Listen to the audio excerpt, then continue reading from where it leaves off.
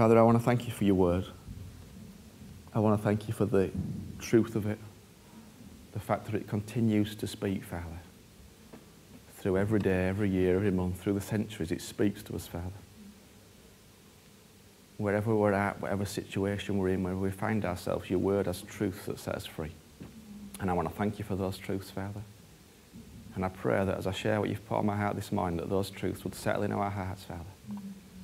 That we'd see in new ways, Father. That you'd open our eyes to new ways of seeing, Father, that would bring us life and light and healing, Father. In Jesus' name. Amen. Amen. So if you want a title, you can call it the Mother God. Don't worry, I've not gone completely liberal. God is also Father, but he is also Mother. Because in Isaiah 66 it says this, as a mother comforts her child, so will I comfort you. And 2 Thessalonians, Paul writes and says, we came, and as a mother, we cared for you. God is primarily referred to as Father, but of course some of that is because it was written in a very patriarchal culture where man was king and woman was not. But God is both Father and Mother. Today, of course, is Mother's Day, and I thought it might be a good day to bring some thoughts to you that actually I've been wanting to share for some months now. And I'm excited because Faye's going to share a little bit as well after me, which I'm excited about. You might need to give him my voice a moment. But before I go any further, I want to be really clear that I know today can be a day of very mixed emotions. For some people, it's a wonderful day. For other people, it's a very painful day. Some people have great relationships with their parents. Others have terrible relationships with their parents. For some people, their mum is physically present, but she's emotionally absent. For others, mum has died, so they may well be emotionally present, but physically absent. Some are dealing with being a mum when they didn't plan to be. Others are dealing with not being a mum when they did plan to be. And some people might decide that because of all that, it's best to pretend that Mother's Day wasn't happening and talk about something completely different, but I would much rather acknowledge the complexity of it and speak some life into it. I would much rather not shy away from the difficulty of it, but actually speak into it, because I believe that the Word contains incredible words of hope and life for all of us. It's clear that God is in a family. He created it. Back in the beginning, Genesis 2:24, a man will leave his father and mother and they will become one flesh. Family is God's idea. The Bible is a book about mums and dads and sons and daughters and aunts and uncles and grandparents. It follows one big family, the Israelites, through their history. But I want to focus on one story in Mark chapter 3. Crowds have started to follow Jesus. He heals many people. The crowds are so great, he actually tells his friends in verse 9 to get a boat ready so he can escape the crowds if needs be. And we get to Mark 3:20 to 21. They might, they've got it. Well done, guys. Then Jesus entered a house, and again a crowd gathered so that he and his disciples were not even able to eat. When his family heard about this, they went to take charge of him, for they said he is out of his mind. So these crowds gather, the throng's so great, Jesus and his disciples can't even eat. And at this point, Jesus, his mum and his brothers, as we find out later on, get to hear of it, and they decide that they need to take charge of him because he's out of his mind. Now, the message says they heard what was going on and went to rescue him by force, if necessary. Now, we don't know why they decided it was necessary to rescue Jesus. Perhaps they just thought, it's his mum, and they thought he could do with something to eat. I need to go give him a sandwich. But it seems that it was a bit of a stronger emotion than that, because she wasn't just passing a packed lunch through the window and say, pass this to Jesus. It wasn't like, here you go, Peter, pass him his dinner. It was like they were going to rescue him they wanted to pull him out of that situation, drag him away from it. So we don't know why, but it seems they would use force if necessary. They appear to be convinced that what is happening is because Jesus is out of his mind. The words and actions of Jesus look to this family, his family, like insanity.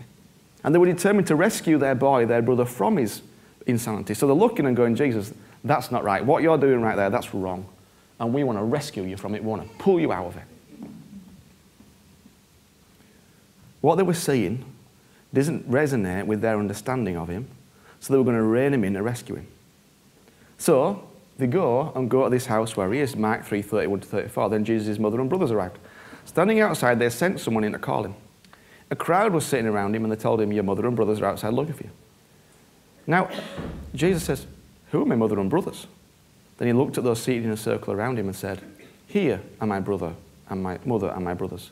Whoever does God's will is my brother and sister and mother. Which is a hugely provocative statement, especially in first century Galilee, where you've got this whole shame culture going on, where like elders are key, you don't say anything negative, you do what mum and dad say, and Jesus sits there and goes, I mean, just imagine, who are my mother and mothers? Well, it's hugely provocative and difficult. But he says something very powerful about family without actually saying it. He actually defines who is in and who is out. We define family in a very narrow way. Birth, adoption, marriage, death, divorce. That's how we define family. If I give birth to them, or I adopted them, or maybe if I fostered them, then they're mine. We use very strong language about our family. We use words like mine as though they belong. And some of that's not necessarily bad, but actually sometimes it is not good. And then when people die, we say that we've lost them, or and of course they're part of our family. But if I asked you to write down who was in your family, it would tell you something about what you think about family. So if I said right now, tell me who's in your family, most of you would name your mum and your dad, your spouse or partner, and your kids. And you might go a bit wider, depending on your family tree. That's what most people would do. Jesus doesn't do that. When Jesus looks, he goes, well, who is it? And then he says, those who do the will of God, which is a bit confusing. But I think what he means is this. He sat teaching about the kingdom, because for Jesus, the kingdom was everything. The kingdom was everything. And he's teaching these people, and these people are sat in this house listening and learning about the Father, about kingdom. And his mum and dad are coming along, or not his dad, but his mum and his brothers come along and go, hey, Jesus, you've got to get out of there now. What they're doing, they're pulling him away from the kingdom. And he goes, actually, if you're not about the kingdom, well, you're not part of my family. Wow. Ouch. I don't think he says you're not part of my family. He just says, look, I'm more bothered about the kingdom than I am about the fact that I came out of your womb. That's what he's really saying. He's going, I might have come out of your womb, Mum, and you might have come out of your womb, but actually, you know what? There's something much more important than that, and it's called the kingdom of God. It's called why I was sent. There's something more important than DNA, and it's called the kingdom. That's what Jesus is really saying. He's going, the kingdom's much more important. Because the kingdom doesn't operate through the DNA of a mum and a dad and a brother and a sister. The kingdom operates through the DNA of Jesus. Because you could take a blood test and it might show that you had, or a DNA test, and it would show who was your paternal mother or father. But actually, if you see it in a kingdom where you could take a DNA test and I'd tell you who your mum and dad was, and he's called the Father and the Mother. Which means you're all my brothers and sisters. Our mums and dads, our sons and daughters. And so Jesus asks some really interesting questions about how we think. And I find that in our culture, this idea of family, and even in the church actually, because we've taught some good things, you know, like a husband should honour his wife, and a wife should be submitted, and children should obey your parents and honour your parents. It's all good stuff, but there's something even greater than that called the kingdom of God. And I think Jesus says, look, you have to make a choice. No, let's not go too far. They're pulling him away from the kingdom. They stop him pursuing the kingdom, which is why he says to those around him, those who are learning about the kingdom, they're the ones closest to him. It challenges our view of family, which in our culture seems to be very narrow, because after all, who are my mother and my brothers? You see, the heart of God is always reaching out. It's always inclusive, and it's always looking for who it can reach out and bless, and it never stops at physical DNA. If your border is physical DNA, you are yet to understand something foundational to the kingdom of God. And I realise that's a big thing for some of you, but it's all right, you'll get there. There is a horrible thought that pervades much of our thinking, and it's about protecting our small nuclear family and making sure 2, 3, 4, 5, 6 of us, however many it may be, are all right. And as long as we're all right, that's okay. No, that's not okay. That's not the kingdom.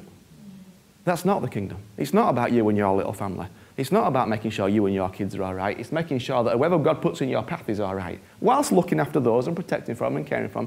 But actually, a lot of our protecting is not protecting, it's mollycoddling. And God does not mollycoddle.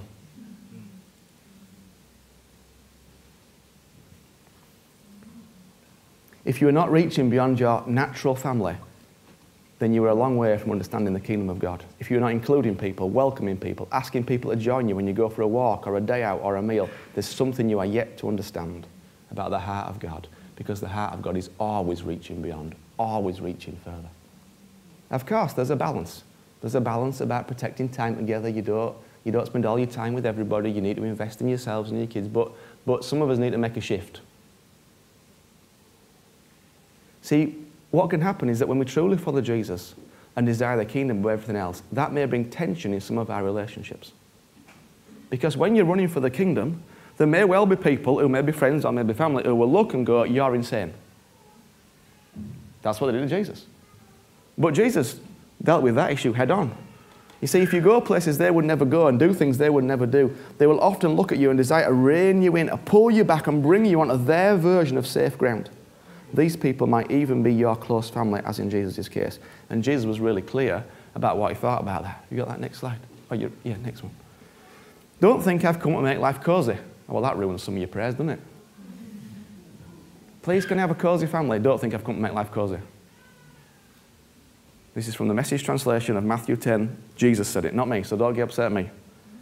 I've come to make a sharp knife cut between son and father, daughter and mother, bride and mother-in-law. Cut through those cosy domestic arrangements and free you for God.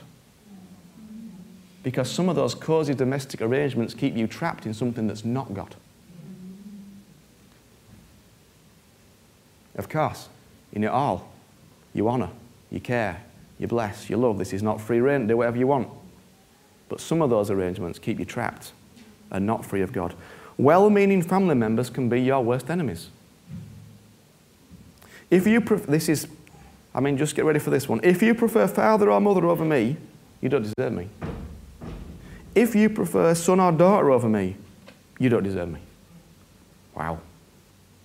Wow. It's great, Mother's Day, isn't it? Nice little word about mums. If you don't go all the way with me through thick and thin, you don't deserve me. If your first concern is to look after yourself, you'll never find yourself. But if you forget about yourself and look to me, you'll find both yourself and me, and that is a beautiful place to be. And remember, God renews and God retells and God restores and God puts everything back together. Jesus is saying the result of him being on the earth will cause people to make choices. And those choices may well mean that families are not the cosy, cuddly places we might like them to be. Perhaps we could stop praying that our natural families would be lovey-dovey, cosy places and pray the kingdom comes amongst them. But, as Jesus also said, the violent take the kingdom, which just means you've got to fight for it. You've got to want it. You've got to desire it. You've got to be willing to have those difficult conversations. He came to bring the kingdom, and when the kingdom comes, not everyone receives it, and it actually causes division. So Jesus is asking who we're really serving, whose voice is loudest, whose voice do we action. We say we love Jesus, but the moment you choose to put the desires of your spouse, kids, parents, aunts, uncle, grandma above Jesus, Jesus himself says, well, that's not why I came. In fact, that translation says you don't deserve me. Ouch. There may come a time when our family suggests we do one thing, but we feel God say another. Well, there you go. That's the moment right there. Will we submit to the will of Jesus or the will of our family members? You see, this house, I'm talking about the kingdom of God. I'm talking about what you're really after and what you really want and what you really need. Because when you get the kingdom, everything turns around and it's fabulous and wonderful, but it also costs incredibly. I don't want to spend 2 weeks in Paraguay away from my wife and children. I'd much rather be at home. I would. But are you excited to go? Why would I be excited to leave my wonderful wife and 4 kids? What's exciting about that? There's nothing exciting about that whatsoever. But I do it because Jesus asked me to go. And I'm going to go to Nepal and Kenya this year. That's more than I've ever travelled, and I don't want to... Well, I do want to go because I want to see everybody, but I don't want to leave. Are my kids happy about it? No. Do they say, please don't go? Yes, they do. But what's more important? The kingdom's more important. And I know that my God gave me a word 10 years ago that said, those who leave family and friends, I'll repay 100 times for me. So I go.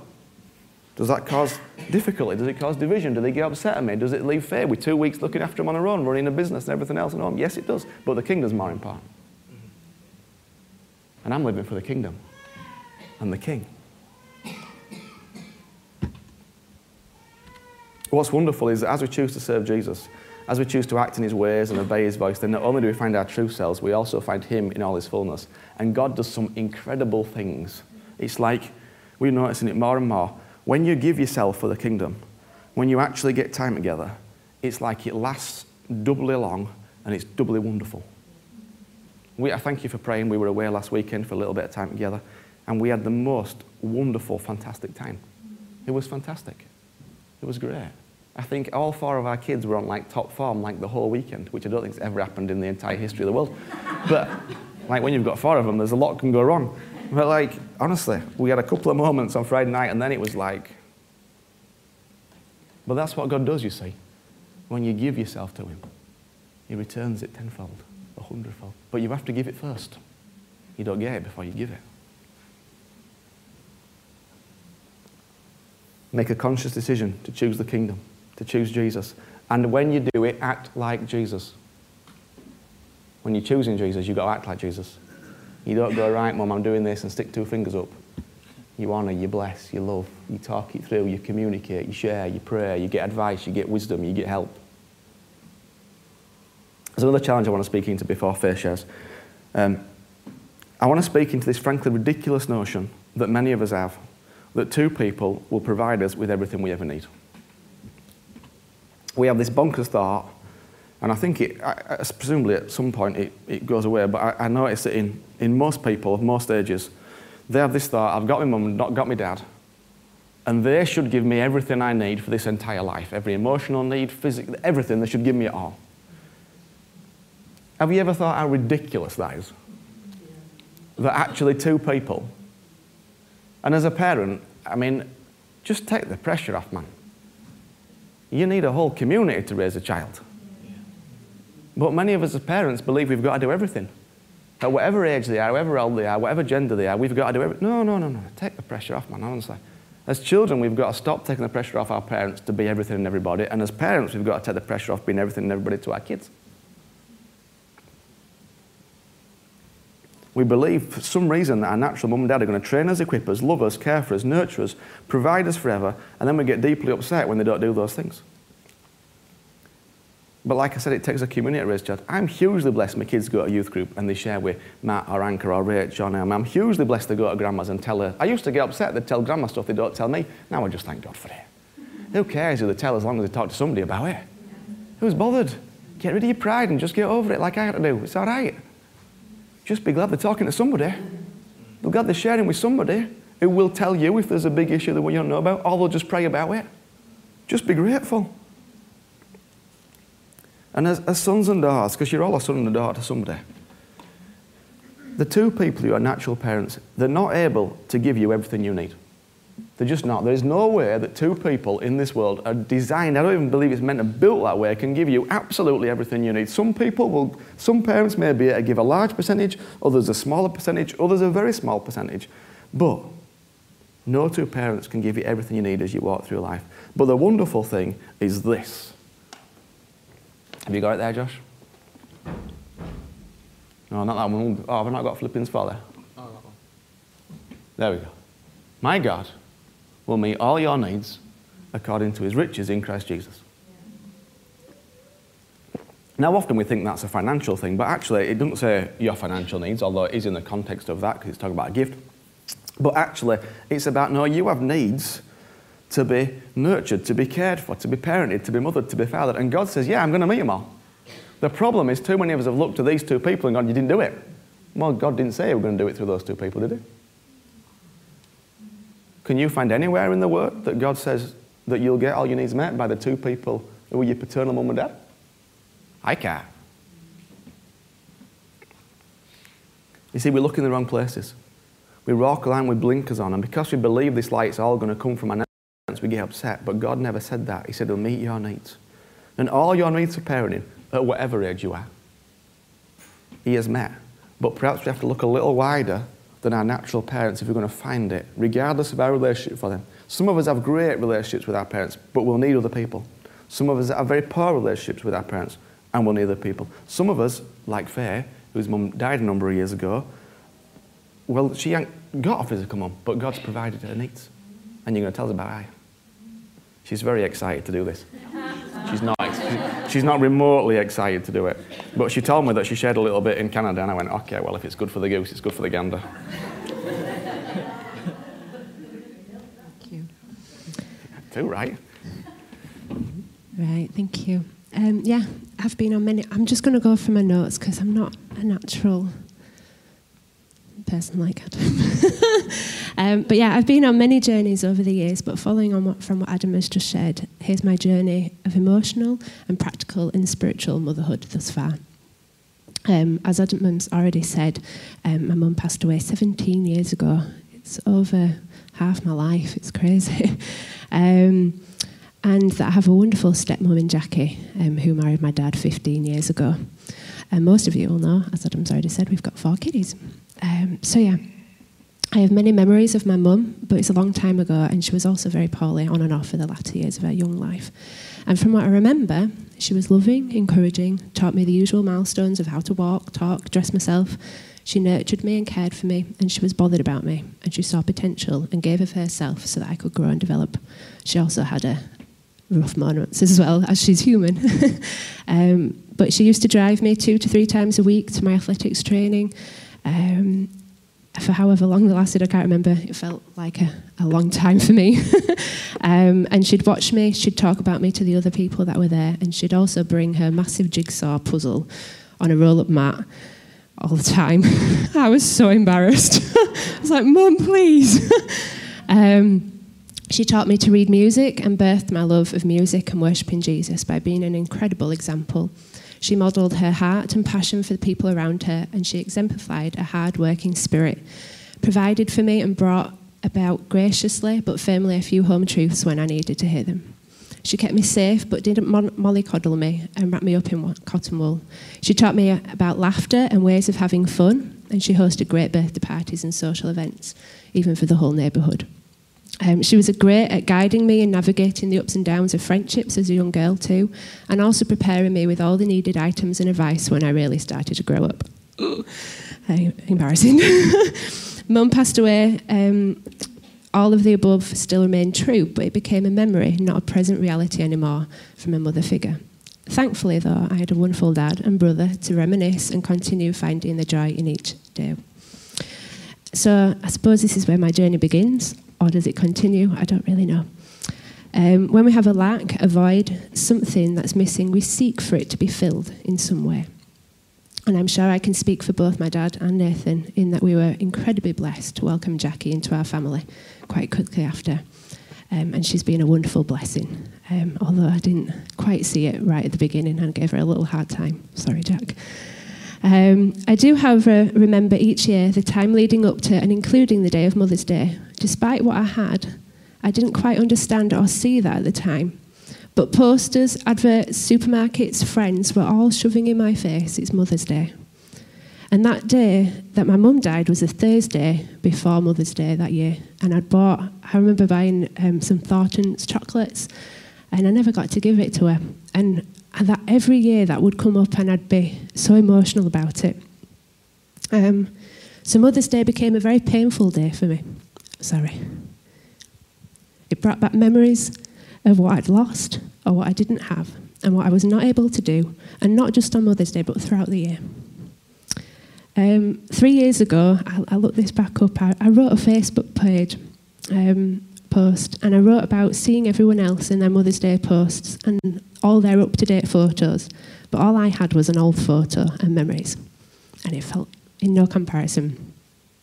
But that day I made a decision. I made a conscious choice that I would not focus on which I had no longer had from my natural mum, but that I would celebrate and focus on what God had given me. My natural mum was no longer here, but I had a choice of what to focus on. And I love this quote, if it's up there. Be thankful for what you have. You'll end up having more. If you concentrate on what you don't have, you will never, ever have enough.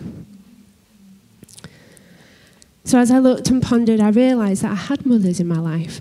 They were just not my natural mum, but like Adam was saying, God provided, and I just needed to be willing to look.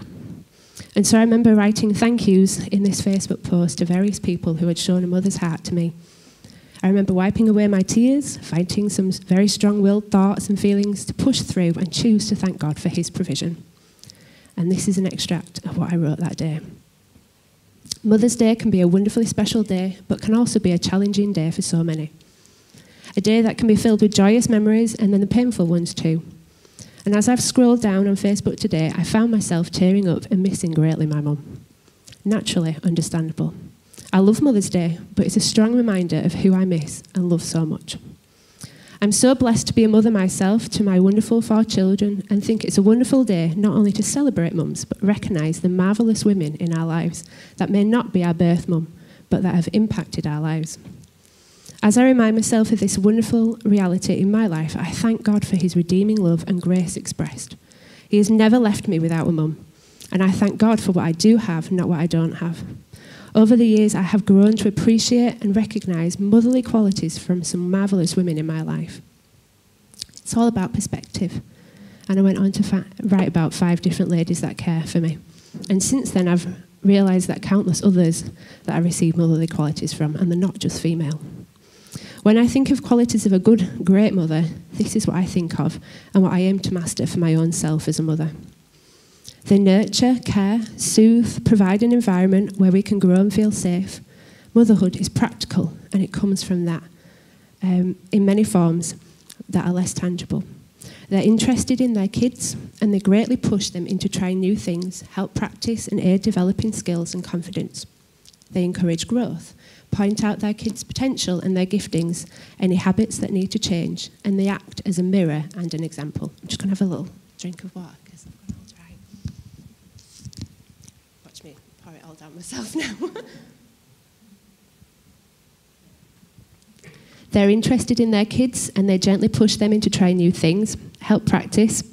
I think I've said this already, haven't I? Yeah, they act as a mirror and an example. They teach intentionally and unintentionally, formally and informally, and they help see different perspectives. They impart vision, what's possible, as well as teaching for them to develop on their own. They teach how to walk, navigate life, cheer them on as they run. I could always hear my mum screaming on the other side of the competition on the track when I was running. She was my greatest cheerleader and a fan alongside my dad. They walked alongside through the ups and downs. They celebrate fears conquered, milestones overcome. They model speech, thought processes, saying yes and no, and have gracious and loving discipline. They protect and have a powerful instinct to keep their children safe, whether through prayer, warning prompts, encouraging and stepping in. They allow breathing space and they let go and don't hold on and suffocate. They feed and clothe, the giving of oneself for another. They nurture and develop but will push forward, but will be right behind them, ready to catch if they fall. They give assistance to help get back up again and not give up. They bring security internally and externally, and they're quiet and steady, not in your face, but are at the ready. The list could go on. I have had to go on a journey of learning how to be a mum from those around me that have exemplified the above, and might I add a heck of a lot more qualities too, I'm sure.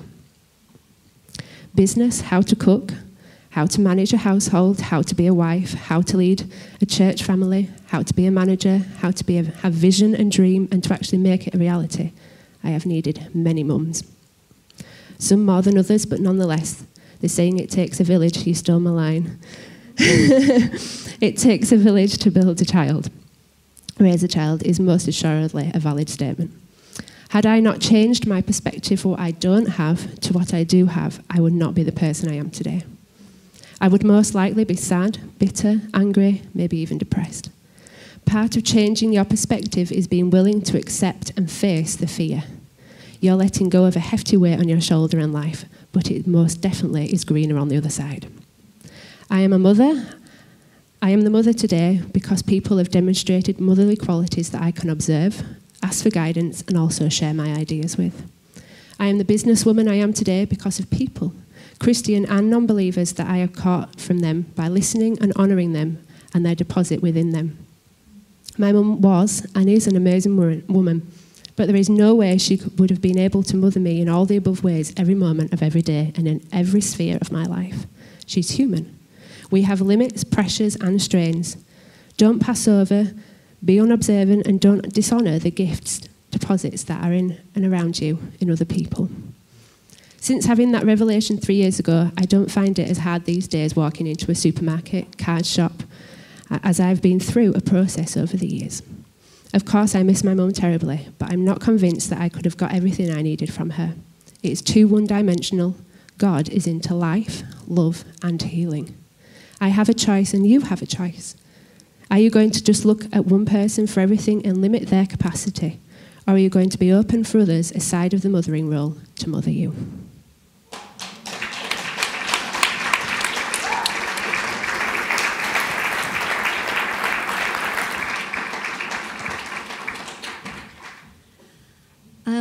I just wanted to share a testimony that I kind of got as soon as Adam started speaking of something that happened to me that flows in with what Adam said and also with what Faith said.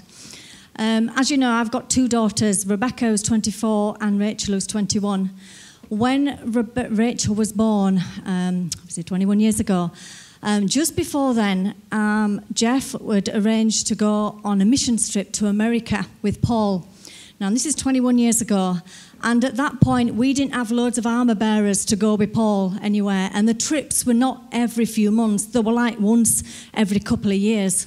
So these trips were not, just like say, every frequent. So Jeff, we decided, we prayed about it. So obviously at this point when we said yes, I was pregnant with Rachel. And so the time came and we decided to go on this trip to go to America for 10 days. Because I had Rebecca early, she was 2 weeks early, I thought Rachel will come early as well. But she didn't. She came, I think she was dead on time. She was dead on time. And the time that she came to Jeff going to America was exactly 2 weeks. And Jeff's family, Jeff has got a big family, as some of you know. He's one of 13 children, so he's got lots of brothers and sisters, and who are a lot older than him. And they were really very critical of what we were doing. Do you know what you're doing? You've just had a baby, 2 weeks old, your husband's going away. How are you going to cope? How are you going to look after the baby? You've got Rebecca as well. Are you mad? Are you in a cult? Are you, what is this church doing? What are they saying? And honestly, it were a barrage, just like Adam said, it were a barrage of family against us. You're not right, you're wrong in your heads, which is what they were saying up there about Jesus. You're wrong in your heads, what you're doing. But it was just something that we knew that we had to do, and I'd already released Jeff to go. But then obviously the doubts come, and then you think, oh, are we right? But I said, no, we're right. We decided to do this, and we're sticking by it. So obviously Jeff went away 2 weeks after Rachel was born, and I was feeding Rachel myself. I was breastfeeding, so I was looking after her and everything. But then the church just stepped in, and obviously none of Jeff's family helped, bless them. But the church stepped in, and I had Meals on Wheels. I had people coming breakfast, lunch and dinner. I had my breakfast. They took Rebecca out for walks. Rachel was born on 21st of September, and it was still the end of summer, so they could go out with the pram. So Rachel was out, they're taking her out, and Rebecca as well, in a double buggy that somebody had brought with two things in, and miraculously took her out, which meant I could just potter around the house a bit. Just do a little bit of cleaning, a bit of ironing, just things that you want to do as just to get your house sorted. And it was just constant. So that scripture, my God will meet all your needs to the riches of his glory. He met those needs in other people. Jeff was aware. Yeah, Jeff could have done all the cooking and cleaning and everything. He could have done all that. But, he would have only had 2 weeks off work, because back then that's all you were allowed. So he would have gone back to work. He was working night shift. So he wouldn't have been there through the nights. So that wouldn't have been any help.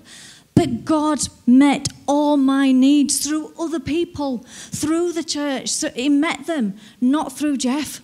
And it's just wonderful to kind of hear that. And because, like I say, it was tough then, but we made that decision. And Jeff had a fabulous time over in America. It was perfect. It was great. And I had a fabulous time here. I was just so looked after. So it is difficult. So whenever those times come and you make a decision, irrespective of what other people might say, when you make a decision for God and you honour it, he honours you more than you could ever imagine. And I am living proof of that. And I can testify, and I will testify many times to this, because it is a true fact that happened in my life 21 years ago. So be encouraged. It was a wonderful word. Thank you. Thanks, Anne. Thank you. Okay, musicians, do you want to come?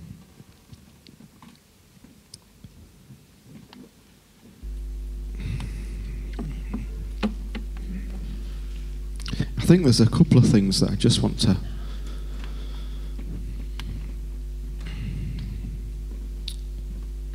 Because for some people there's a grieving of what you don't have. Whether that be somebody who's physically absent, emotionally absent, practically absent. And in order to get into the new, in order to see what God's given you, because he's given you everything you need. And for many of us, it's right in front of our eyes. So for some of us, there's a thankfulness that needs to take place actually for what we do have. For some of us, there's a grieving for what we feel we've not got. And for some of us, there's a whole new revelation of what might be around us. When I think about parents, me now, I have at least 10 people. Of course, there's my own natural mum and dad, but there's probably about 10 people who in different ways, at different times, to different levels, all parent me in various ways. But you say I've understood that God provides all my needs. And often it's from the most unlikely of sources, but we have to be open. We have to be open and say, okay, Lord, whoever you want to send me, I'll receive. Because often we complain God's not met our needs, but often we've shut off the tap before he's even had a chance to open it. Yeah. By refusing to accept it from this person or demanding it must come from this place or that place. But he never says where it'll come from. It's the same with us. It's like money. We expect it to come from certain places and then we miss it because we're not ready for it to come from somewhere else. It's the same with love, care, affection, grace, goodness. So let's just stand together. I'm not quite sure how to do this yet, but let's just sing together. And yeah, well, you know what? I'm just going to pray. Actually, I think let's stand together.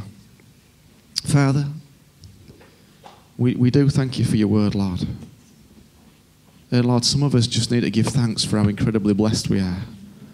Other of us need to grieve, Father, for what we've been missing, Father. Other of us need to say sorry, Father, for not receiving it when you've had it right there on our doorstep. But, Father, I just ask, even as we start singing, Lord, I ask that your Spirit would move, Father, among us. That you would touch hearts. And just, I know Paul last week, it might be that God gives you something for somebody else. All right, I'm not going to have a ministry time at the front, but I want you to be praying for yourself. If God gives you a word for somebody, tells you to go hug somebody, okay. If it's encouraging, do it. If it's not encouraging, keep your mouth shut. Okay, that's the only rule. Okay.